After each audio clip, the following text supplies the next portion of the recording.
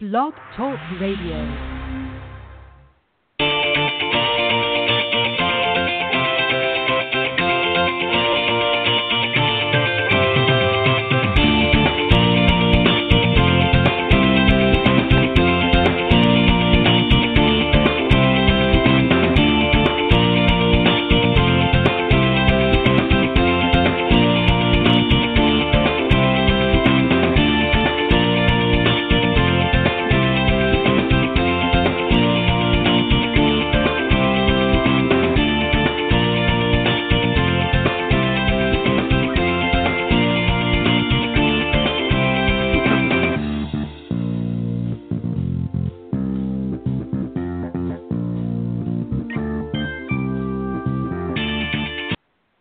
All right, good evening, everybody, and welcome to Golf Talk Live. I'm your host, Ted Odorico, and welcome to another Thursday evening edition of Golf Talk Live. It's May 5th, already into the first week of May, hard to believe. I don't know where the year's going, but it seems to be traveling quite quick, so we'll hopefully slow things down a little bit and enjoy our summer before we get back into a few winter months. It just seems like we got out of winter, and now here we are already into spring and on our way into summer. But anyways, enough of that. I got a great show for you tonight. I got a great guest. Doing a little bit of a special Coach's Corner tonight. I've got a very special guest coming on here in just a moment. Tim Kremer. He's actually been on the show a number of times before, both as a guest and also as a panelist on the show. And he, of course, is the president and founder of Spirit of Golf, LLC. I'll do a little more intro here in just a second. But let me remind everybody, of course, we are live every Thursday nights from 6 to 8 p.m. Central or 7 to 9 p.m. Eastern Standard Time for those of you on the East Coast. And I think it's 4 to 6 on the Pacific Coast. So thank you for joining us live. If you want to find out where the link is, go to blogtalkradio.com/Golf Talk Live, or you can just go to blogtalkradio.com and just type in Golf Talk Live up in the search key, and that will take you to the main page. And as I said, Thursdays from 6 to 8 p.m. Central, we are live. But for some reason, if you're not able to join us on the live broadcast, not to worry. You can go to that link that I just mentioned and scroll down to the on-demand section, as all of the shows, of course, are auto-recorded, so you can listen to them when it's convenient for your schedule. Always encourage you to call in and speak with the guests. If you'd like, the number is area code 646-716-4667. That's 646-716-4667. Would love to hear from you. You can also email questions or comments to me personally at ted.golftalklive@gmail.com. And if you're somebody that's in the golf profession, whether you're a teacher professional, coach, or somebody in the business side of golf, and you want to come on and share some of your thoughts and input about what you're doing to help grow this game, I'd love to hear from you as well. And you can reach out to me if you'd like to be a guest on the show at ted.golftalklive@gmail.com. And as most of you know that have been tuning in for a while, I update everything on social media. So if you go to Facebook, go to the Facebook page, Golf Talk Live blog. Make sure you have blog on the end there. And the shows are updated every week. And if you want to leave a comment there or have a question, you can certainly leave it. I check it every day, so please do so. And also on my Twitter handle at Ted and Buck CEO, and CEO, of course, is in capital letters. Again, I also post everything through Twitter as well, and of course, I do it on LinkedIn as well. But thank you for all the new followers recently on both Facebook and Twitter, and also on LinkedIn. I appreciate it as always. A little bit later in the show, I'm going to be joined by a young lady who has reached out to me here a little while ago. Her name is Claudia Mazzucco. She's a golf historian, writer, and researcher, and she put together a great book called The Legendary Lessons, 100 teachings, if you will, from some of the greats of the game, Walter Hagen, and just an endless number of some of the greats from back in the day. As I said, she's a golf historian, and she's originally from Argentina, and now resides here, I believe, in the Connecticut area. But she's going to be joining me in the second hour, talking a little bit about her book and a little bit of her background. She's actually got quite an extensive background, so I hope you'll join us for that. And as I said, always glad to have my panelists here. And tonight I've got a great panel of one, actually, Mr. Tim Kremer. Let me just tell you a little bit more about him, and then I'll bring him on to join us in the conversation. As I mentioned, Tim Kremer is the president and founder of Spirit of Golf, LLC. He's a visionary peak performance coach and consultant based out of Stuart, Florida. His program actually utilizes innovative and pioneering mind-body coaching techniques that have helped participants, both athletes and non-athletes, access peak mind states for greater success and joy in both golf and life. And it's through his Spirit of Golf that he conducts many workshops and clinics throughout the country and works also privately with a number of athletes. We're going to talk about one here in just a moment on most of the major golf tours. He's an author, lecturer, and national keynote speaker. And he's been was selected to speak at the 2013 PGA Teaching and Coaching Summit, and has presented before athletic, educational, and corporate and not-for-profit organizations as well, inspiring both, again, athletes and non-athletes alike with the message that he shares. So without further hesitation, let me bring on my very special guest on the Coach's Corner panel tonight, Mr. Tim Kremer. Tim, welcome to the show. Thanks, Ted. Thanks for having me again. You're quite welcome. We've got to figure out how to. You've got too many accolades, Tim, and I've got to try to figure a way to edit all that down. You just got too many great points to make, and I want to make sure I get them in, of course, all the time as best I can. Yeah, well, much appreciated, but maybe greatly overstated. But we're very fortunate to be in this sport, having fun with what we do, and I certainly feel very appreciative of being on your show, but also able to work with the athletes, and it really is a wonderful life. It is a lot of fun, and it really goes back to that saying. I think if you do really love and enjoy what it is that you're doing, whether you want to call it an occupation or not, it doesn't feel like a job, does it? It does not at all. I was talking with a pro tonight this evening, a couple hours ago or whatever, and we were talking about what we'll be talking about, I'm sure, in a little while, mm-hmm. which is Jim Herman. But Jim's success in the Shell Houston Open, Jim is one of my students, and just how rewarding it is to see these players really achieve their dreams in ways that you've contributed to that journey, and certainly I'm the first to say I was not swinging the club, but to be able to be part of that journey is sure. It's so rewarding, because this is what they've really this is their passion and their dream, and to help them achieve that is it's extremely rewarding no matter what part of that you're on. Yeah, and you raise a good point, and we're going to talk about Jim here in just a second. You raise a really interesting point, because it's true. You may not be the person, the architect, if you will, swinging the club around the golf course, but you do play a key and integral role, in helping players like Jim have success out on the golf course, because it's not just a matter of having a great golf swing and good ball striking. There's a lot of other components as well to being an athlete and a great player. And this is something that you specialize in that maybe he doesn't, and this is where he draws from your experience and your expertise to be able to help him navigate around the course from an emotional and a mental standpoint as well. So let's talk about him. Obviously, as you mentioned, it's very exciting to have one of your students have success on the PGA Tour. Of course, you're talking about the Shell Houston Open. That was just, I believe, the week before the Masters, so he was successful in winning that. Pretty exciting. What were your first? Tell me, before you get into the story about that, tell me what your first words to him were. Obviously, congratulations, but what were your first words to him? Well, just how impressed I was. For those who saw the tournament, the 18th. Well, first of all, he chipped in for birdie on the 16th hole on a 3-par, and he's been working very mindfully on his short game for some time.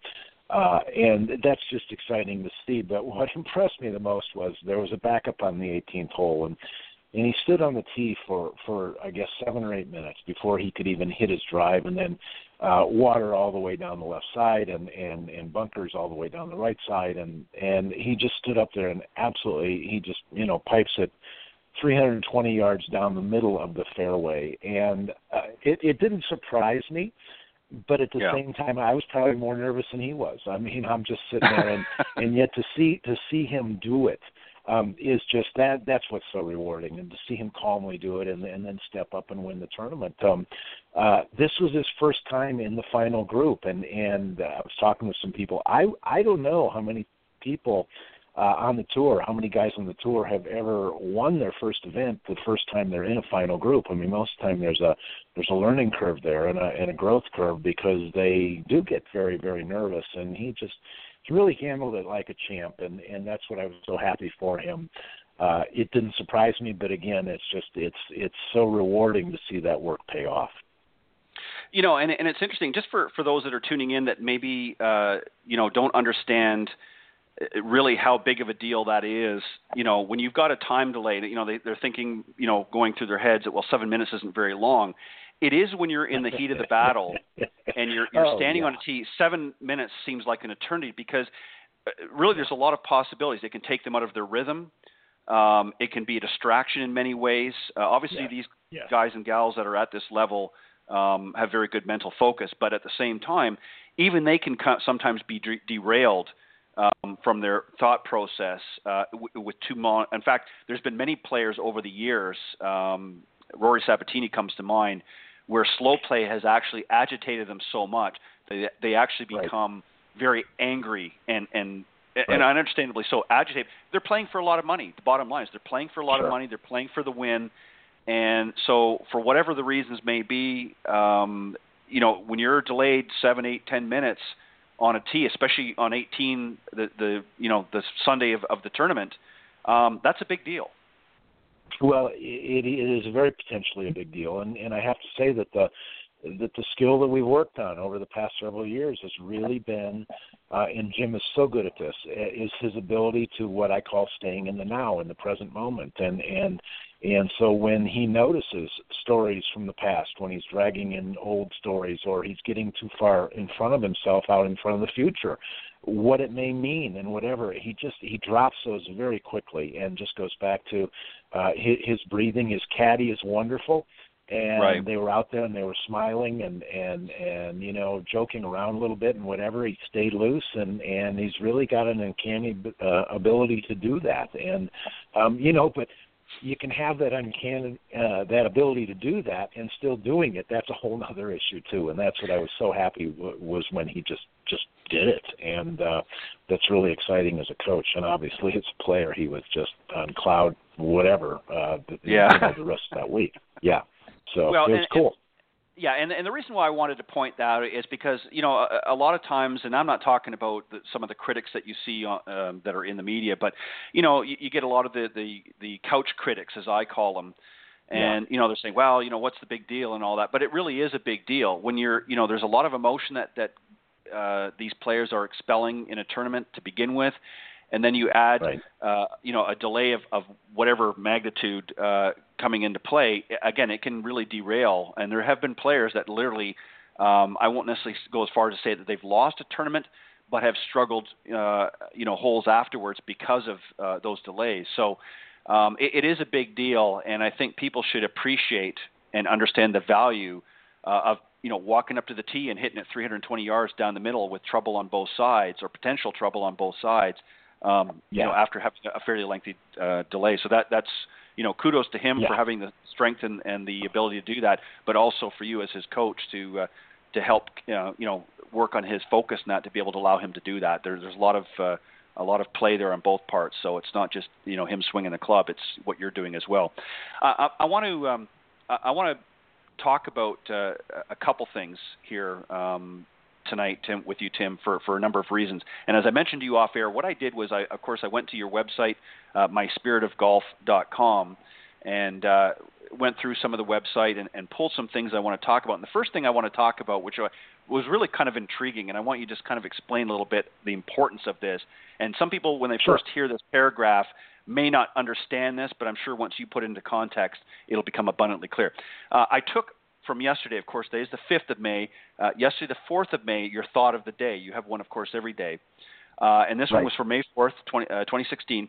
And it starts off, and I'll read it out, and then I'll get you to respond. The trillions of cells within the body are in constant communication with each other, either in a state of ease and flow or tension, resistance, and disease. As one cell relaxes, every cell relaxes. As one cell tenses, the whole body, muscles, joints, organs, etc., tenses too.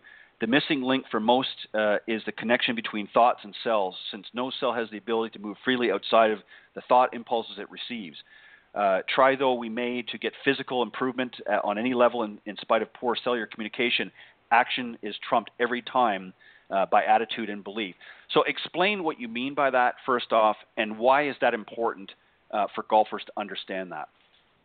Yeah, well, basically what I'm saying is that it really, even within the context of the swing, everything is starting as an idea. the best analogy I have of that, if you take anything that was ever invented in humankind, be it a light bulb or a table or the wheel or whatever, it always began as an idea in imagination first. Right. And it's really no different with a golf shot. I mean, we work very, very diligently and mindfully on the swing, but what most people don't make the connection with, and I think there's an important reason why, but they don't make the connection of the thoughts and ideas and emotions and whatever that was kind of the energy underlying what the body did. And we get so body focused and so swing focused and whatever without a lot of times paying attention to the underlying stuff that was really allowing the body to move the way it did. And yeah, the body is set up in a way that the cells of the body literally have incredible intelligence, and they're in constant communication with each other. So when any part of the body tenses up, the whole body is tensing up, and it really puts the body into a state of tension and resistance, as opposed to this state of ease and flow and balance that we want the body to be in, but that's a mental condition first. It's not like you can't put the body in there into that state without being in a good mind state first. Right, and I think it's important, and this is the reason why I copied this down, and I wanted to bring it to the audience's attention. Somebody sort of tuning in now and might hear this and say, "Okay, what does it matter about my cells, and how does that really affect my golf swing and all that?" Sure. And it doesn't on its own until you understand that our bodies, what we put into our bodies, what comes out of our bodies, and I don't necessarily talking about what am I looking for here? The word I was looking for, in our daily function. Even. Yeah, nutrition going in, but also. There are obviously toxins come out of our body and that, but if we don't take care of ourselves, then it affects our mood, it affects every aspect of our lives. Oh, absolutely. And if you're somebody that, all that, yeah. Right. And if you want to, be successful on the golf course, you have to take care of yourself first, because you're the extension. I mean, the golf club, everybody seems to think, well, if I swing the golf club harder, if I swing it, I'm going to be a better golfer. And there is a certain element of truth to that. If you're a good ball striker, yes, it's going to help your game. But if you're out of shape, if you're lethargic and tired all the time because of poor nutrition or poor exercise, and you're not taking good or a poor attitude, that'll drain you just as quick as anything. Right, exactly, and I think a lot of people don't understand. They go to a golf instructor or coach, and they want them to fix their slice, and it's always about mechanics. It's not about what do I need to do. And the sad part of it is, Tim, to be honest, and I've had this discussion with many other coaches and teaching pros out there. One of the biggest gripes that we have is everybody comes wanting these quick fixes, and they don't want to. And it's not just a matter of putting the work in, but they don't want to really do a proper self-assessment and say, what can I do? They say, well, what can I do to be a better golfer? And, they come up with all these scenarios, and it's just not realistic. So I took some things from your website, and I want you to, we'll go down point by point, and I want you to sort of expand on it, talk about it, what you meant by it, and then, how it's sort of applicable and why it's important for those that want to become a better player, whether they're an athletic individual or a non-athlete. Awareness is the first one I want to talk about. Why is that important? Why do we need to be aware, and what do we need to be aware of? Yeah, that's a great point. What we need to be aware of, in a way, is our self-talk. And does our self-talk feel positive and optimistic, or is our self-talk filled with doubt and disbelief? Because, again, the self-talk is what fires up the body, including the muscles and joints of the body. So it either moves in this state of ease and flow or tension and resistance. But that all begins with self-talk. And if we're really not aware of the stories that we're telling ourselves, we've kind of got no shot, because we're just running things on autopilot without an awareness of how our self-talk is affecting how the body moves and our ability to swing a club, to score, whatever. It really boils down to, an awareness of the story that I'm telling myself right now before I'm about to hit this shot. Do I feel it's believable? Do I feel it's not believable? Am I doubtful? Those are energies we most of the time don't deal with because we're so busy in the mechanics of the swing. And Ted, Right. This is not to knock the swing. I love the golf swing. I love Sure. equipment. I love the golf swing. This is not that talk at all, but this is just saying you can have the greatest swing in the world, and we see that on tour every week. All you have to do is look down the practice range. But it is making a plea for the awareness to what's my belief factor right now? How aware am I of my level of belief or disbelief before this shot, one at a time? And that's a great point. And this goes to, and you raise sort of an interesting question here. When you talk about going down the line of players on any practice tee at a major tournament, they all have an internal dialogue. How much does, let's say for an example, a lot of players focus on, if I can just make it into the top 10, are they in a sense setting themselves up for failure in one aspect because they're looking at it, as long as I can get into the top 10, I'm good for next week or I'm good for such and such. By doing that as their internal dialogue and not, really looking at more positive things to energize them for that week, are they kind of in a roundabout way setting themselves up for failure? Yeah, it's a great question, but to me, the bigger issue is that that's pulling them out of the most important thing, which is the shot at hand. And so when we're off in what I call storyland, we got to ask ourselves, is that a story? And I get away from the terminology, is that story good or bad, or is it right or wrong, or whatever. I like to say, is that story helpful? Is that a story that really helps me? Now, if it does, then I think that's a very positive thing.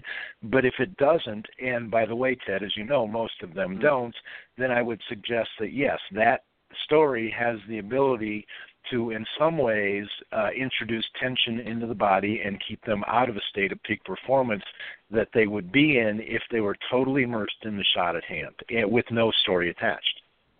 Right. And the other thing, too, that I think that our amateurs out there need to understand, and I guess what I meant by that internal dialogue as well, is if you go up, I'll give you an example. If an amateur goes up to the first tee, and let's take that same scenario that Jim was. Now, I know it was on 18, and maybe you've got some water on the left, and you've got a fairway bunker, what have you, and there might be some, stream or something going across.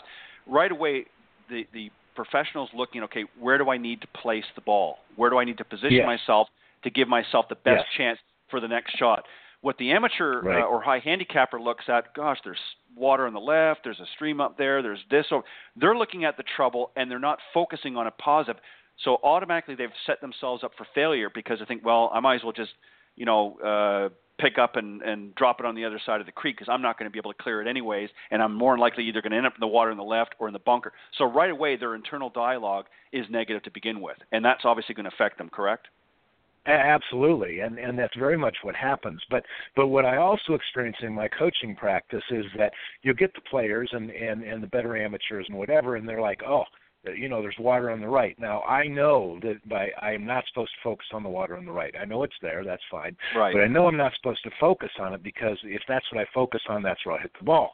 So I'm going to focus on the middle of the fairway. So they focus on the middle of the fairway, or they think they're focused on the middle of the fairway. But here's the deal, is that energetically, on an emotional level, they're still into don't hit the ball into the water. They're not really energizing like the touring pros do.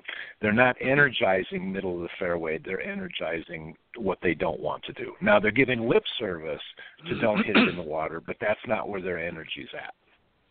So let's take that same scenario, Tim, and let's just kind of shine, if you will, the difference between a professional and an amateur. Why is a professional? In other words, what does a professional do differently than, say, the amateur, given that same scenario that we just discussed? How is he or she able to overcome that? Yeah, it's really a lot of practice within the ability to really stay focused on the target, but I think more importantly is the belief that they can carry it off. a highly trained professional is going to believe, I think, more than an amateur that they can hit it to that spot, whereas an amateur is going to kind of question whether or not they can hit it to that spot. Now, the one thing I would add, though, is that week to week, and this is where I think even most of the players on the tours, they're not always tapped into states of belief either. I mean, they still see water on the left side and water on the right side, and they still go into fear responses too. But I would say that they're better some weeks and not as good other weeks. That's why certain courses set up better for them than others. But by and large, yeah, I do think that we talk about this intangible called belief, and that's really where the action's at in golf is as I stand there about to hit this ball, what do I really believe? And if we can't get belief out in front of performance, we've got a problem. Yeah. And that's not easy to do. No, and you know what, it's understandable. Again, I think it also becomes a confidence issue. I think because the players are confident in their ball striking ability, they're able to be more assured of that they're going to have success.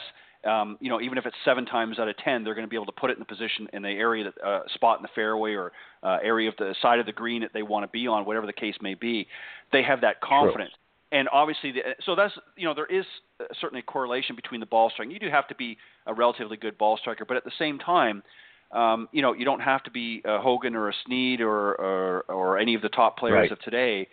As long as you can hit it, for argument's sake, 150 yards relatively straight and consistently, you can play any golf course virtually in the world, and you can, easily break 100 if you allow the strategy side to sort of take in and not worry about, making the perfect golf swing. I want to move on to the sorry, go ahead.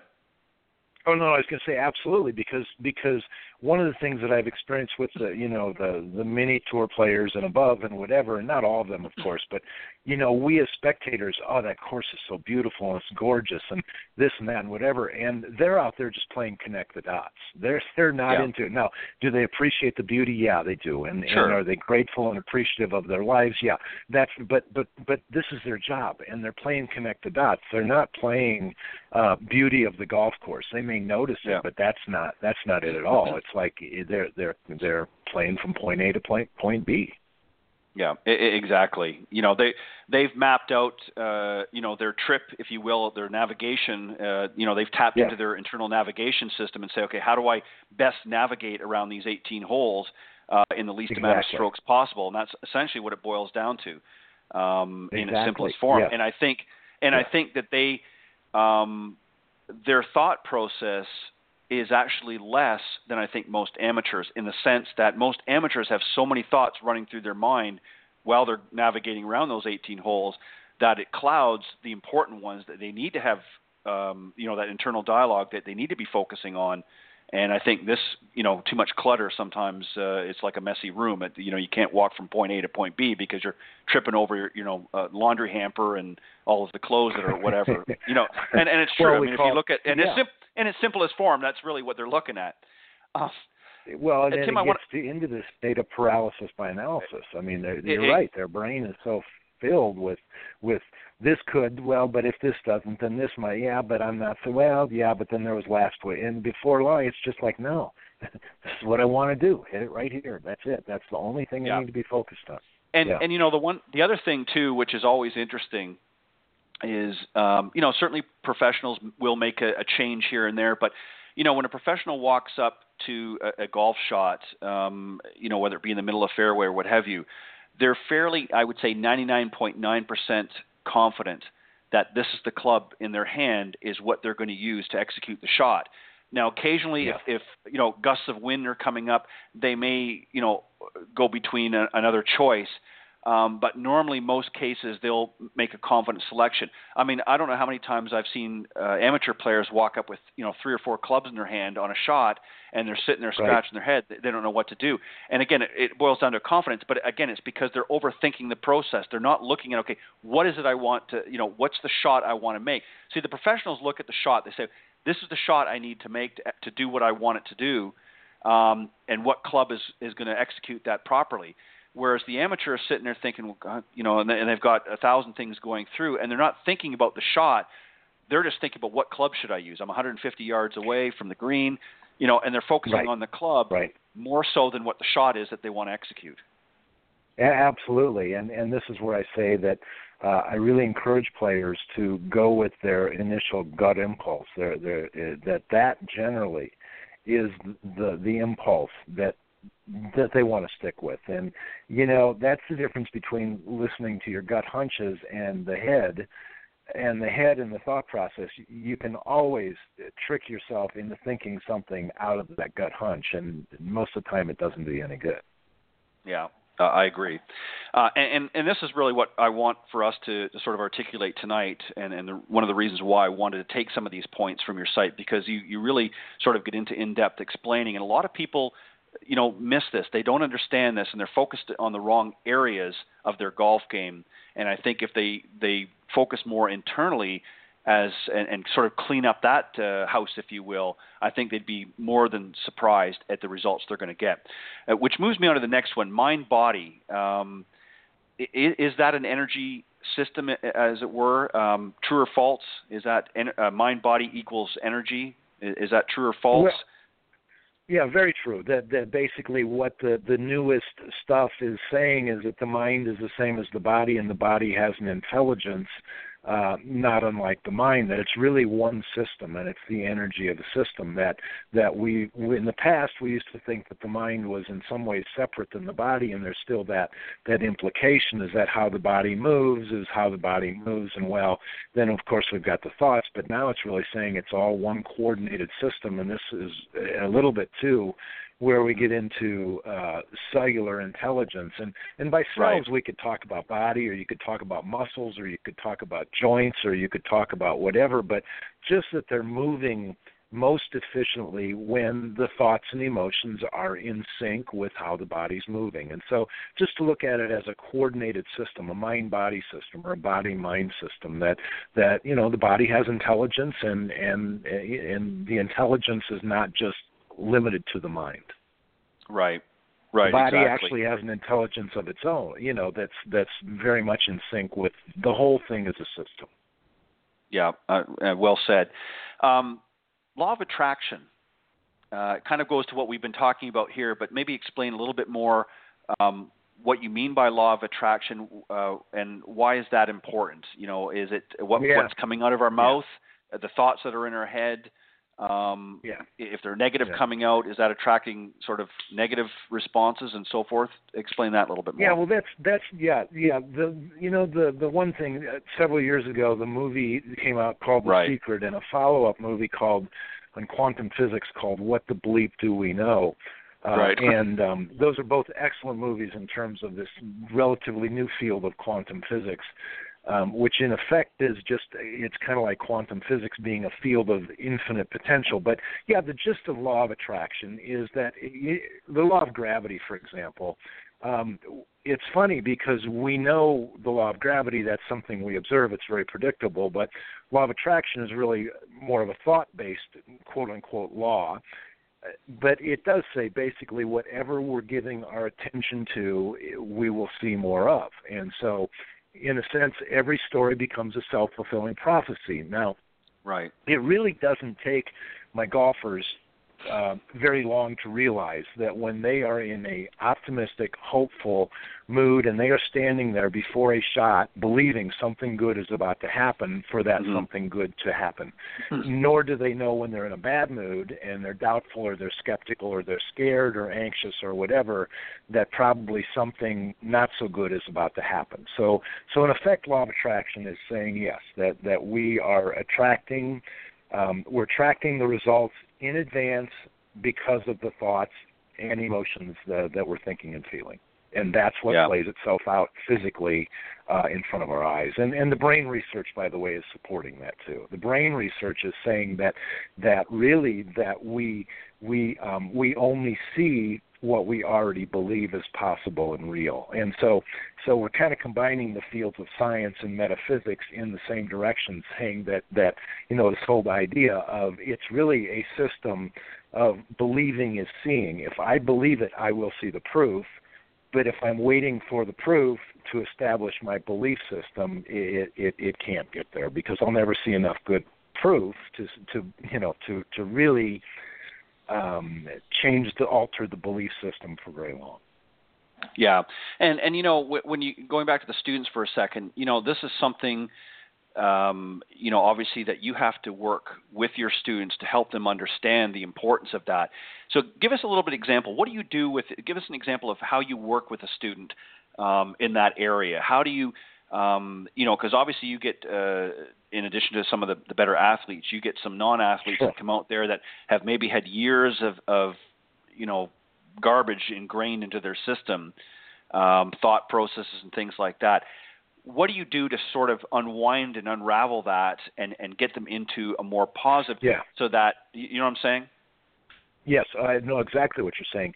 And it really is less of a process of going back and unraveling anything.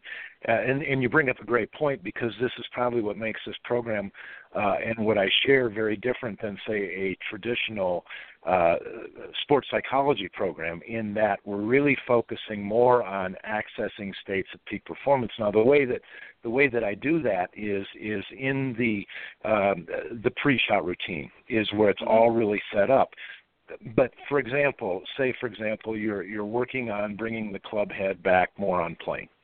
Well, what I would do is we would do that, of course. That's a physical move, but what the work that I do is we also add an emotional component to that would tap into that feeling of belief. So in other words, most players, when they're working on their mechanics and it's something new, if you were to ask them, and particularly the average amateur, it's like they're not just trying to bring it back, but it's like, darn it, I'm not doing it right. It's not good enough. Yeah. Why is it taking me so long?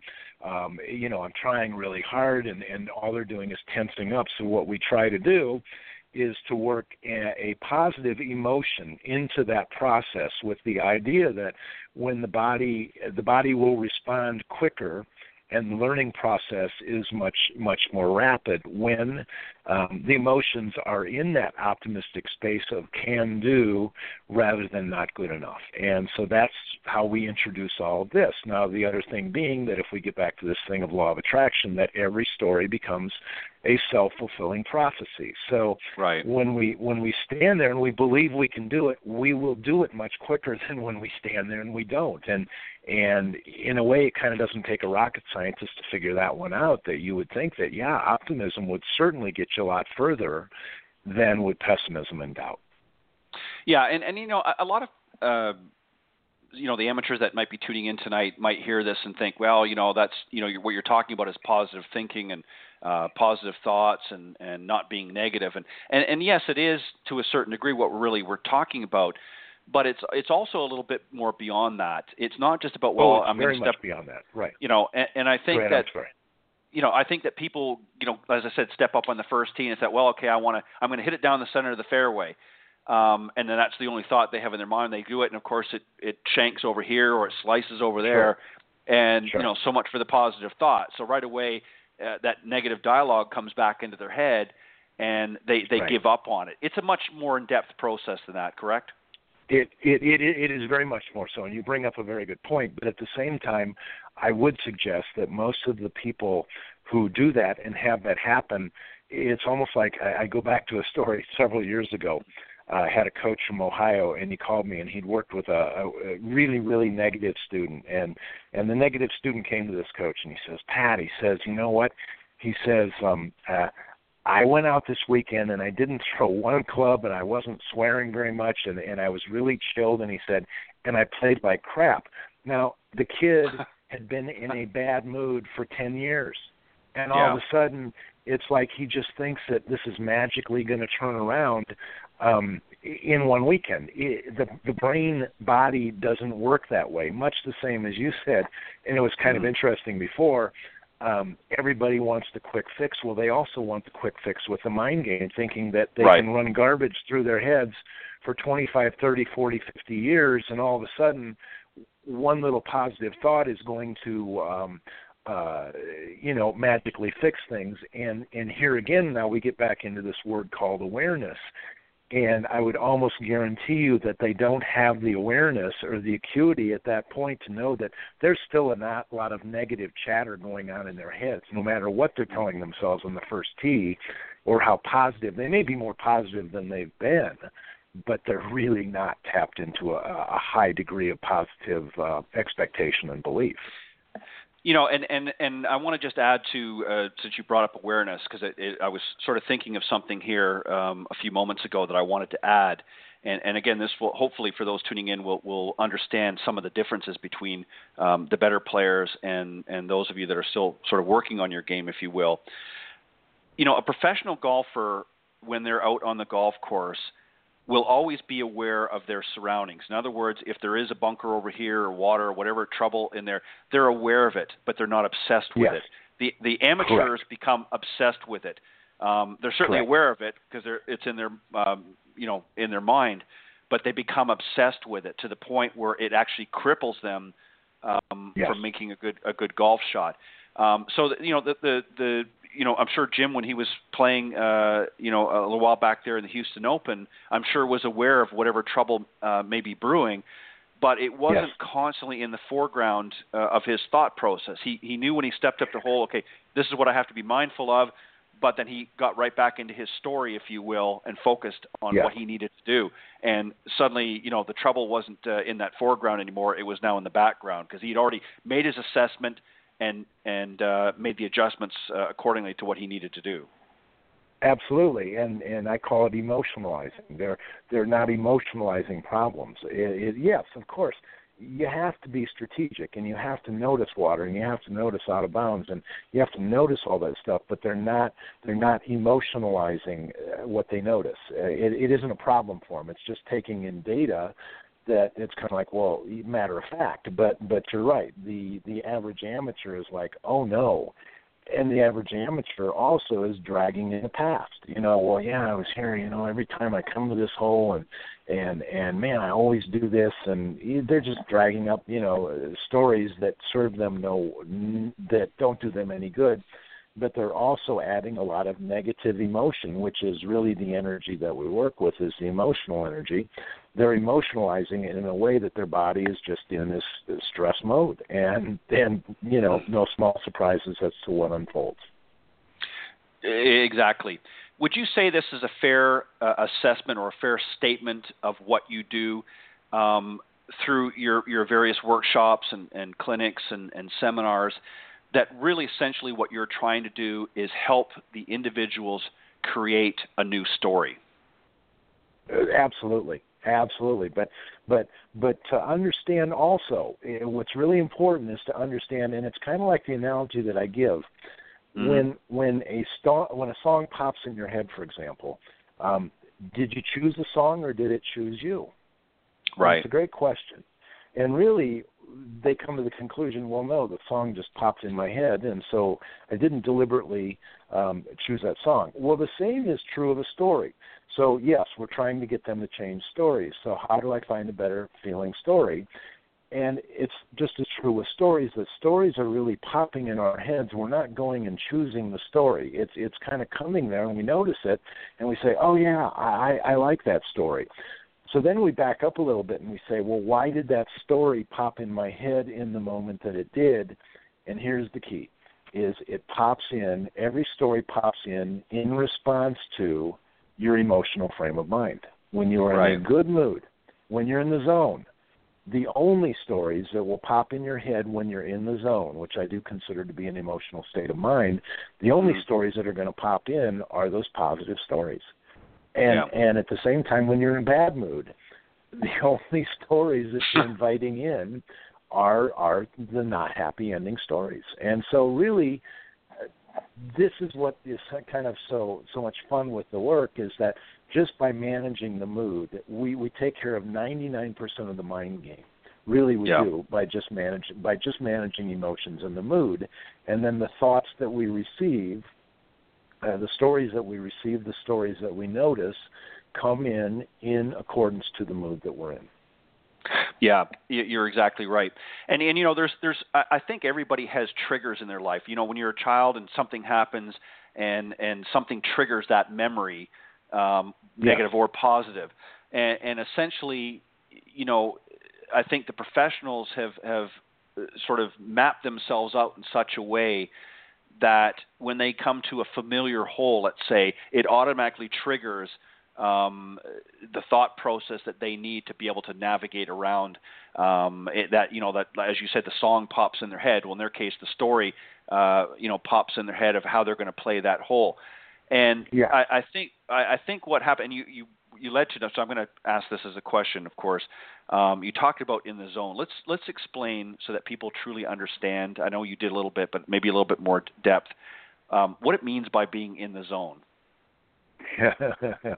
Because everybody has a different analogy of it. Yeah. It's funny because the athletes that I work with, all of them know what the zone is, and I guess that it's just like this blissful mind state that you go into when you're out there playing, and it's where movement slows way down, our concept of time slows way down.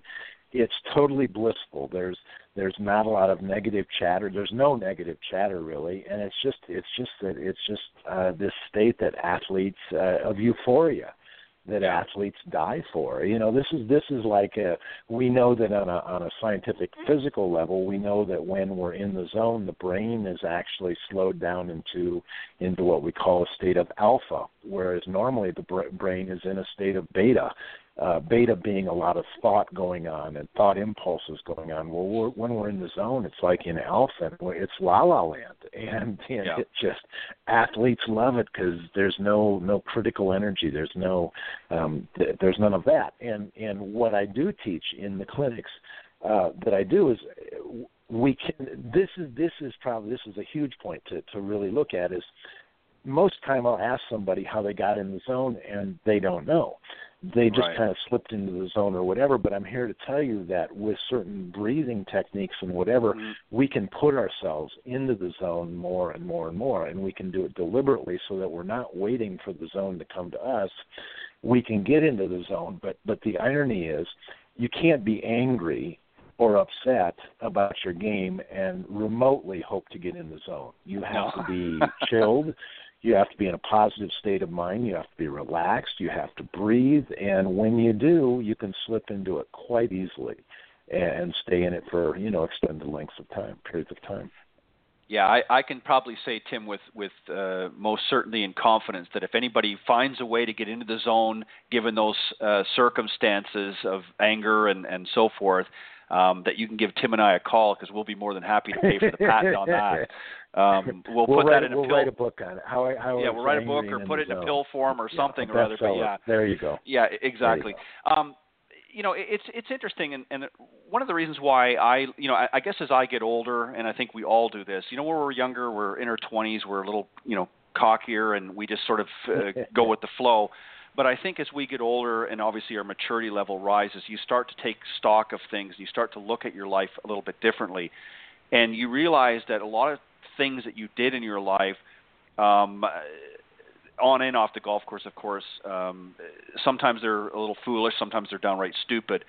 But you start to understand, well, it's true. You start to understand that it's not really that big of a deal. So what, you lost this deal there. So what, you didn't break par this week, whatever the case is. You have to be sort of happy in the moment. I think one of the things that I always try to stress when I'm working with, a player, I do a lot of corporate stuff. So what I try to say to them as well, and they say, well, how do I get into the zone and sort of thing. And it's like you said, it really, it's not something you can force. For instance, I'll give you a good example. No. I believe it was Bubba Watson when he won the last Masters. A reporter asked him, because he strung, a few great holes together. And they asked him, and I'm going to paraphrase this, of course, but they asked him, what were you thinking at the time? And he said, really nothing. There was no, they were trying to draw out of him, what was his thought process going from here to here and here. Right. And it was really nothing. He was in the zone. He got in a zone, and those holes were a result of him being in the zone. And he didn't think about anything. He wasn't really, I'm sure he had a swing thought here and there, but he wasn't, clouding his head with a bunch of thoughts. And I think the reporter was actually a little baffled by that because, here the guy just won the Masters. He had to be thinking about something. Right. And he just said, no, I was in the zone. I didn't really. It was just I was in such a comfort level and a relaxation mode that I was just enjoying it. Well, and I that's absolutely correct. And, as I teach my players is that, I certainly work with them on different breathing techniques, but you cannot be focused on the breath, on actually noticing and actually here we come back to that word again, being aware of the breath. You can't be aware of the breath and a problem in the same moment in time. It's one or the other, but it's not both. So you want to get in the zone, focus on your breathing. You want to not get in the zone, get pissy and see where it gets you. Yeah. Yeah, exactly. I like to look at things in such a way because I'll be quite honest, and I can probably bring on 1,000 teaching professionals, coaches, whatever, even players on here on the show and ask them the same question. But we hear the same questions from high handicappers all the time. Can you fix this? Can you do this? And it's always the same questions. And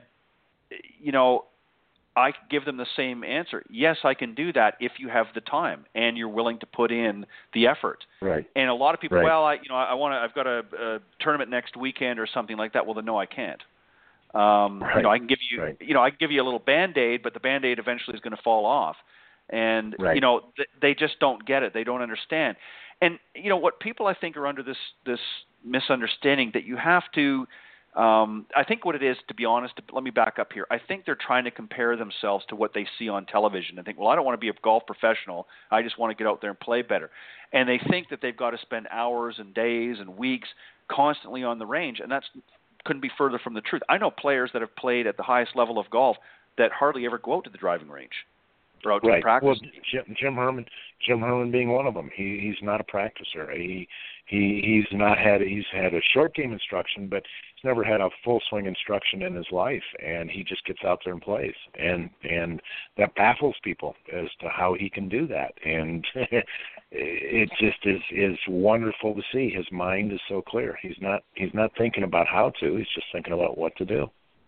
Well, I think too, and again, it's probably a generational thing. I think there's a lot of the older school, if you will, of players that grew up like the Trevinos and that went out to the range and beat 1,000 balls a day. Mo Norman talked about this, where he would go out and hit literally so many balls that he'd have blisters all over his hands.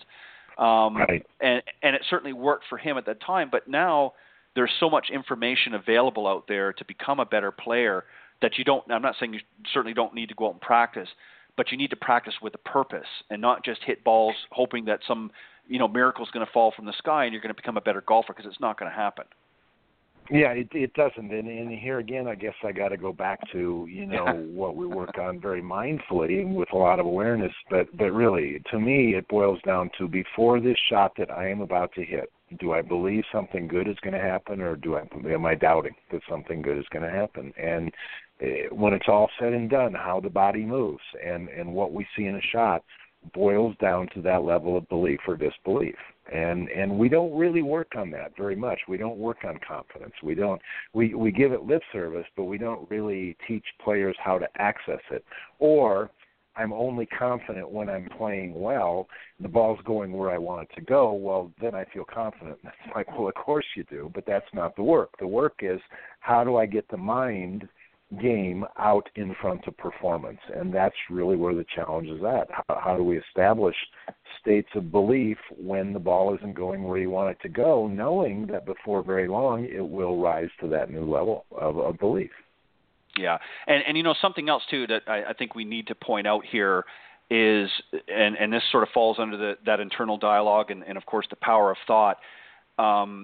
It's not just limited to the golf course. I mean, you can't have had a big, brouhaha, if you will, with your wife back home, and then drive off to the golf course and think that you're going to, break par, because you're taking that with you in some form or fashion in your internal thought process, if you will, to the golf course.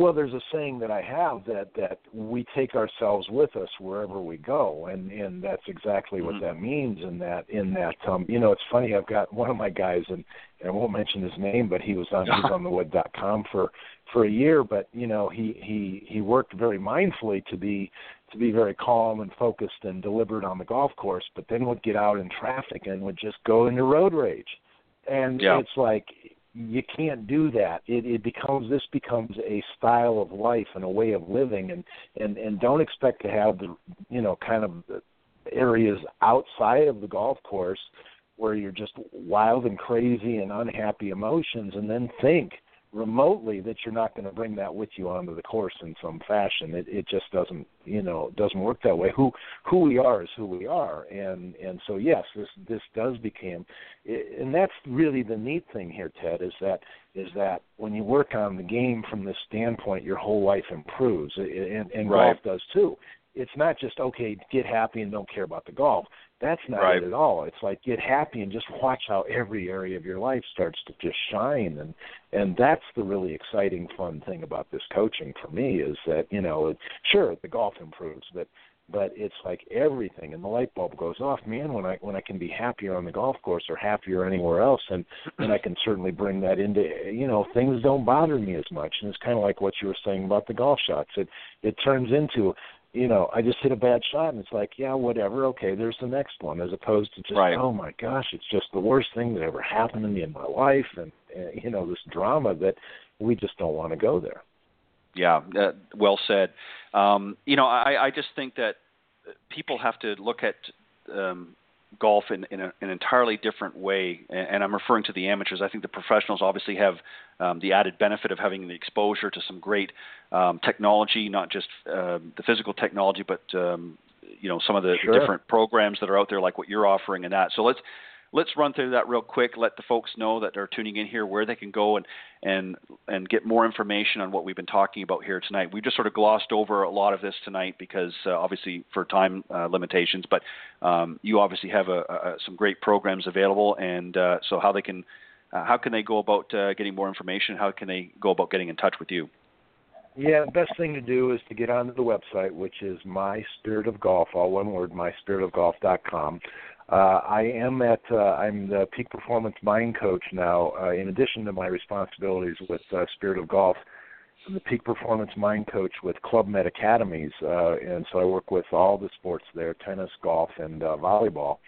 And I have workshops and clinics and stuff every week now at Club Med Academies, which is in Port St. Lucie, Florida. It's kind of the home base now for Spirit of Golf. That's the best way to check into the program, and of course my contact information is all on there, and my phone number and things like that, and we've got a fabulous book out called Skills and Drills, and it really 18 chapters worth of very practical skills that anybody can use in terms of the mind game and refocusing and telling new stories and things like that. So highly recommend that as just, a kind of a simple way to really start this process. And so would love to hear from you or have you come to Florida and attend an event. Sounds good. I couldn't have said it better myself. Tim, you did, as always, a fantastic job. I enjoy having you on the Coach's Corner panel for some discussion tonight, and I think, hopefully those listening tonight have a little better understanding. Again, we kind of glossed over some of the areas tonight, obviously for time issues, but again, if you want to get more involved and learn a little bit more about what we've talked about here tonight, you can go to Tim's website, myspiritofgolf.com, and all of the information is very eloquently laid out there. And as Tim said, you can get in touch with him there as well if you want to get in depth a little bit more. The book is available now, you said? Yeah, the book's through the website, or it's also on Amazon. And the one thing I might like to add just in closing, Ted, is that what's really important to me is that the clinics that we do, they go beyond theory. And certainly we theorized a lot tonight in terms of the mind game and how it works, et cetera. But actually the clinics, we get out on the range and we assimilate these practices and these skills so that we just don't leave people hanging inside the head, and that, okay, we actually show them how this work is done in the routine, in the pre-shot routine, and during the swing itself, and during the post-shot routine. And so there's actual skill development that combines the mind stuff with the swing, and that's what really makes it a very powerful program. Very well. Very well said. Thank you again, Tim, as always, for coming on the show. I appreciate everyone that comes on and giving of their time. I know we're all busy, and it's not always easy sometimes to break away from schedule or family time. So I appreciate you guys doing this, and it means a lot to me, and I know that the audience enjoys tuning in as well. So, Tim, thank you. Have a great weekend, and I look forward to having you back on the show. Thanks, Ted. Always a pleasure, and you have a great one, too. All right. Thank you, Tim. Bye-bye. Bye-bye. All right, that was my very special guest on the Coach's Corner panel tonight, Mr. Tim Kremer. He's the president and founder of Spirit of Golf. And as I said, he's a peak performance coach and consults out of the Stuart, Florida area, and also part of the Club Med group as well. Does some great programs with them as well. So definitely go to his website, myspiritofgolf.com. And you can pick up some very useful information as well. I got another great guest coming on here. As I mentioned, she is a golf historian, a writer, and a researcher. Her name is Claudia Mazzucco, and she's going to be coming on here in just a moment or two. But I want to remind everybody, I forgot last week, got so involved in the conversation, to remind everybody, of course, about the Golf Talk Live Major Champion Couples Contest. We're running a contest here. It was introduced on the Thursday eve of the Masters by myself and my good friend, Mr. Byron Casper, who is an international PGA member and instructor and son, of course, of the legendary professional golfer Billy Casper. And just to give you a quick rundown again of the contest, what we're looking for you to do is to submit to Golf Talk Live contest@gmail.com is the email that you submit it to. Go to Golf Talk Live contest@gmail.com. And what we want you to do, the Masters, of course, has already passed, but you have the U.S. Open, the British Open, or referred to as the Open Championship, and, of course, the PGA Championship a little bit later on. And what we want you to do is submit who you think is going to be the winner of any of those tournaments, who's going to be the ultimate winner. You have until the midnight, the Friday evening of each of those tournaments. You can submit up before then, of course, but your entry must be submitted for any given tournament, and majors only, of course, who the winner is going to be of that particular event. And if you're correct in your guess, then you'll be put in the pool, if you will, for a future draw, which will take place the Thursday following the PGA Championship, which is the final major of the year. And Byron, of course, is going to be joining me on that show as well. And we're going to draw from the hat, if you will, who the winner is. And here's what you're going to win. You're going to actually have 2 free nights at 2 different locations. The first night is going to be at Bed and Breakfast at the Hacienda Hotel in Old Town San Diego. And included with that, and again, it's a couples contest, so it's for 2. It's golf for 2 at Salt Creek Golf Club. So you have an evening at the Hacienda Hotel, and then golf for 2 at the Salt Creek Golf Club. Then your second night, you'll have also at a bed and breakfast at the Palm Mountain Hotel and Spa, and that will include also for the 2 of you, golf for 2 at the Encina Golf Club. So you have 2 great rounds of golf and 2 at 2 great locations, and also 2 evenings, one at the Hacienda Hotel and one at the Palm Mountain Hotel and Spa. And then on one of those days, you're going to have an opportunity to have lunch at the Old Town Tequila Factory in the San Diego area as well. Hosted by, of course, Byron Casper. He'll be hosting that there, and I think he's going to try to arrange a tour as well. And included in that, of course, he's going to include a copy of his father's book, his last book, The Big Three and Me, which I have a copy of, and that talks about Billy's journey through golf, particularly playing up against Jack Nicklaus, Arnold Palmer, and, of course, Mr. Gary Player, hence The Big Three. And the prize altogether, the value is just a little in excess of about $1,000. We're hoping that we have a good couple that wants to win that. So make sure that you submit your guesses. You've got 3 more chances here. We've got some that already come in for the Masters. And we want, obviously, to encourage you to submit it. You've got a great opportunity. Let me just remind you, of course, that does not include airfare, so you are responsible for the airfare and any additional expenses outside of what's been allotted in the prize, so gratuities and that sort of thing. But airfare is not included, but you'll have 2 free nights at Bed and Breakfast at Hacienda Hotel in San Diego, in Old Town San Diego, and golf for 2 at Salt Creek Golf Club. Again, your second night, bed and breakfast at the Palm Mountain Hotel and Spa, and golf for 2 at the Encina Golf Club. Lunch at the Old Town Tequila Factory, hosted by Byron Casper, and also a copy of Billy Casper's last book, The Big Three and Me. So good luck, everybody, and I hope that you'll participate in the contest. We look forward to announcing that winner in a few weeks, and we appreciate all of those that have submitted so far. And as I said, good luck on your chances, and I'll keep you posted. I'll try to post that again, of course, through social media here over the next few months to remind everybody to jump in on that contest. So we hope that you'll do that. I mentioned just a moment ago, I've got another great guest coming on. Her name is Claudia Mazzucco, and she's a golf historian, writer, and researcher. And I'm just going to tell you a little bit about her background, and she's going to get into a little bit more. And she's actually going to be talking about a book that she edited and was involved in called The Legendary Lessons, 100 Teachings from some of the greatest golfers out there, Walter Hagen, and many, many more. We'll talk about that as well when she comes on. But Claudia, of course, was born in September 24th, 1966, and actually she's originally from Santiago del Estero, Argentina. She's a golf historian, writer, and researcher, as I mentioned. She also has savant skills and has been diagnosed with classic autism.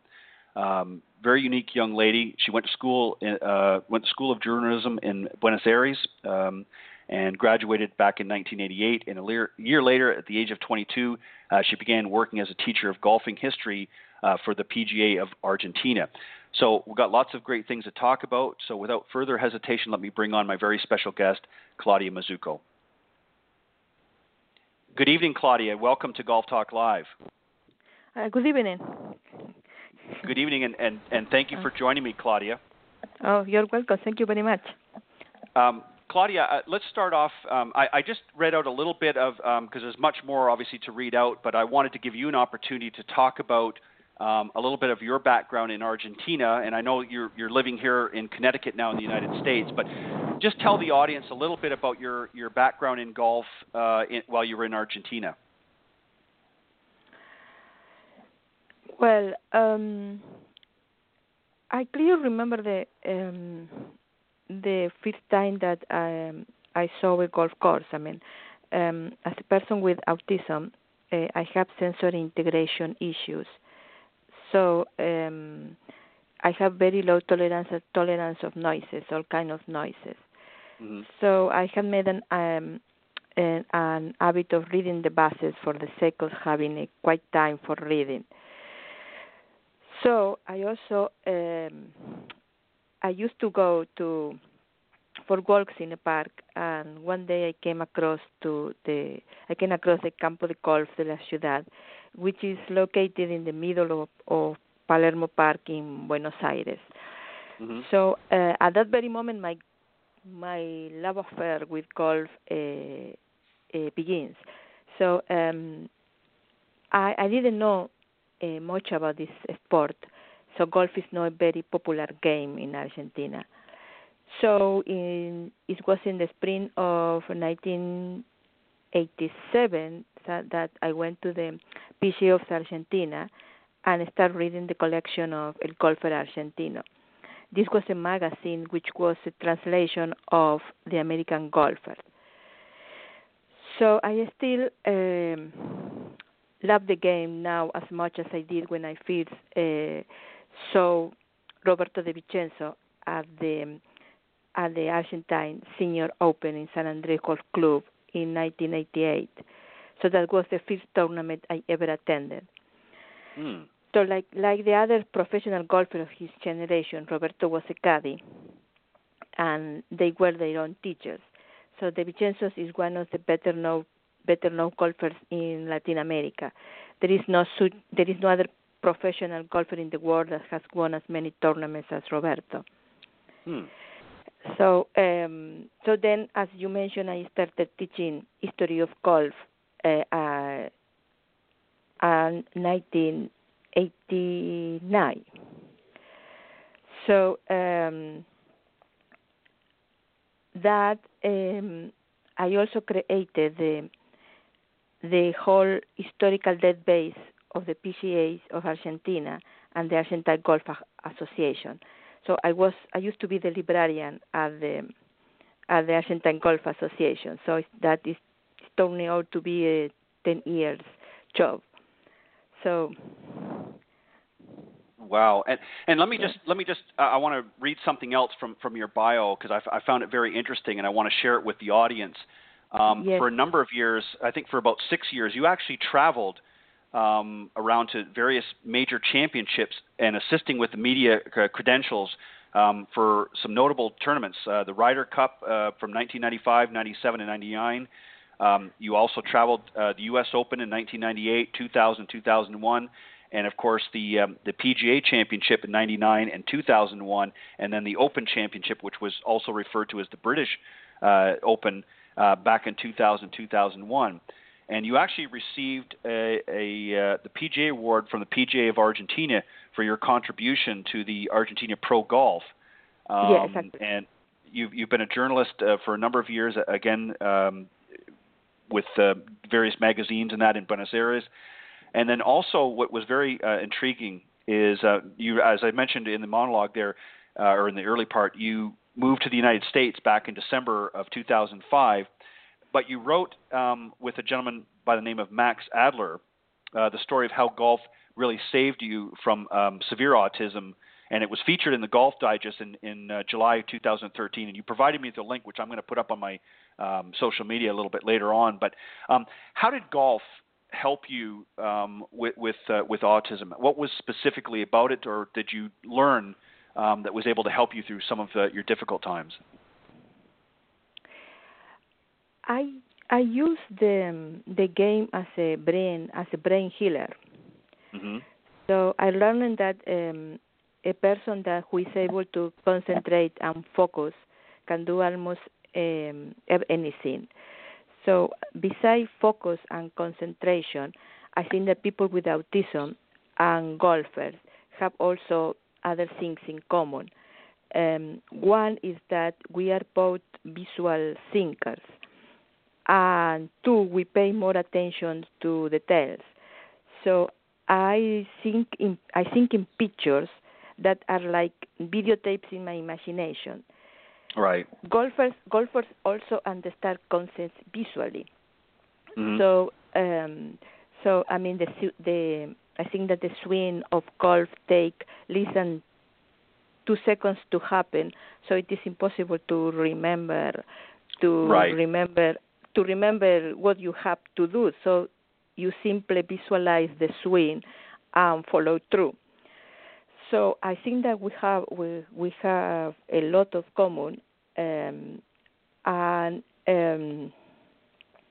that is why it happened that I fit right in golf. No, you know, yes. Yeah, go ahead. Sorry. No, I was saying that this is the way that golf helped me. Besides the fact that, as I say, a person with autism usually thinks in pictures. And when I started to connect with the game, I started to read magazines, not only the American Golfer or Golf Illustrated, but also modern magazines like Gold Dishes, which are these magazines are basically made by pictures right. Of the swing that show how to play a game. So it was the picture that helped me to create a sequence of thoughts in my brain. I start to learn the game, and even I learned English by myself reading Gold Dishes. So, oh wow! So I educate myself in the language, in my second language, by reading the magazine, by reading Gold Dishes. Wow.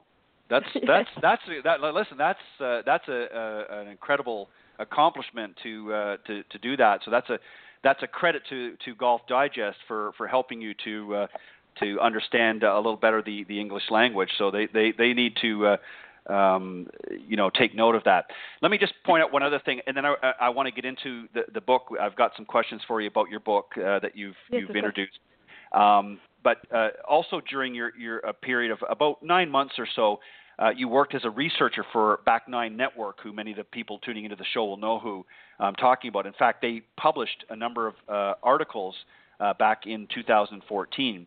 Yes. And then we'll get into the book and that. So you've written a lot of articles for different folks out there in the golf industry and that. Give us an idea, just a very short idea, some of the types of articles that you're writing. In Argentina, I have writing for almost every magazine that was published about golf during the 90s. I started writing in Naughty Golf, first covering the national tournaments of the Argentine Golf Association, and then I started to make interviews with players, and then I went into history of golf. I mean, in the end, I become an expert in history of golf. So basically, right now I am doing research and writing about the history of the game, the champions, and its tournaments. It's like the majors, tournaments, right. The majors. Right.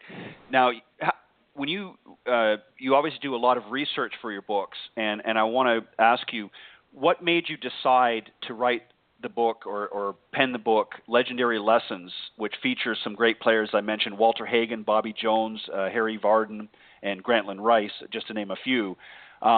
What was the reasoning? Why did you decide to write that, pen that particular book? What was it about the stories that you have in the chapters? Why did you write that book? Yes, this book is like Plan B. So, okay. I am not an instructor or a PGA Tour player. So I am a teacher of history of golf. Right. So I always try to teach from the point of view of art and creativity. So since that I moved to United States 10 years ago, I wanted to write an anatomy of the creativity in golf, seen through the games of Hagen, Sean, Hogan, Smith, Palmer, Nicklaus, and Severiano Ballesteros. So I think that it was going to be something like Creating Minds, which is a book written by Howard Gardner. So, but anyway, so far I couldn't write this book, and I started to. I began to explore the American Golfer and Golf Illustrator at the digital library collection of Los Angeles 84 Foundation. So and then I created a page. I created a page on Facebook, The Art of Playing Golf. And part of learning to update this Facebook page, which is in the subject of golf history and instruction, I'm learning to entertain my followers. So I gradually started exercising different ways to present these timeless teachings to modern golfers. So also in my page become a forum for the theories that I had learned from Roberto Di Vincenzo and the American Golfer writer. So eventually I came to redefine my goals and priorities, to which Legendary Lesson was the first example of a new style. So perhaps that is the beauty of the American dream. There is always a new beginning, no matter where you come from. Yes. Right. And it's like playing a golf course. Every new course is a different another opportunity. At a new game. So just because one game ends another one can begin. So, it kind of falls along with that. How long, Claudia, did it take you to do the research and put this book together? What kind of a time frame was involved in organizing your thoughts for Legendary Lessons? 3 years. Wow. I think that 3 years, yes. I started by asking permission to reprint to the American Golfer and Golf Illustrated, because this is the first things that I needed. Legendary Lesson is a unique selection of stories and teachings based on the collections of the American Golfer and Golf Illustrated. So it took me 3 years to put all the teachings and the stories together. So I tried to avoid reference to a purely technical description of the swing and principles conflicting with modern practice.